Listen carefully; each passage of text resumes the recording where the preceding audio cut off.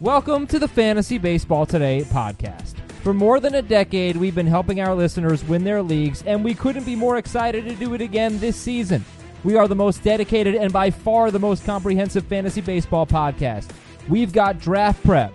I've yet to come out of a draft saying, man, I wish I didn't go so heavy on starting pitcher because I really don't like the way my hitting looks. We've got live mock drafts. Oh, Starling Marte, I hate that pick in a points league, Scott White. Yeah.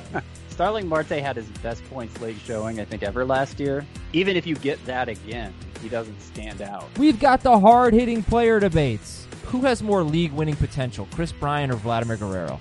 Bryant is the higher probability pick for sure, but going Vladimir for Guerrero upside, could be anything. It's Guerrero.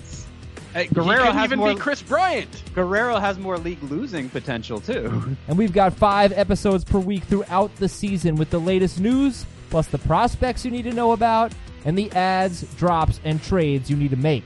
And we have fun, too. We grade your trades, settle your league disputes, and get into the occasional pop culture argument. Chris has awful music taste, and if you want your question answered, you won't find a show that reads more listener emails and tweets than this one. So let's get you ready to win your league.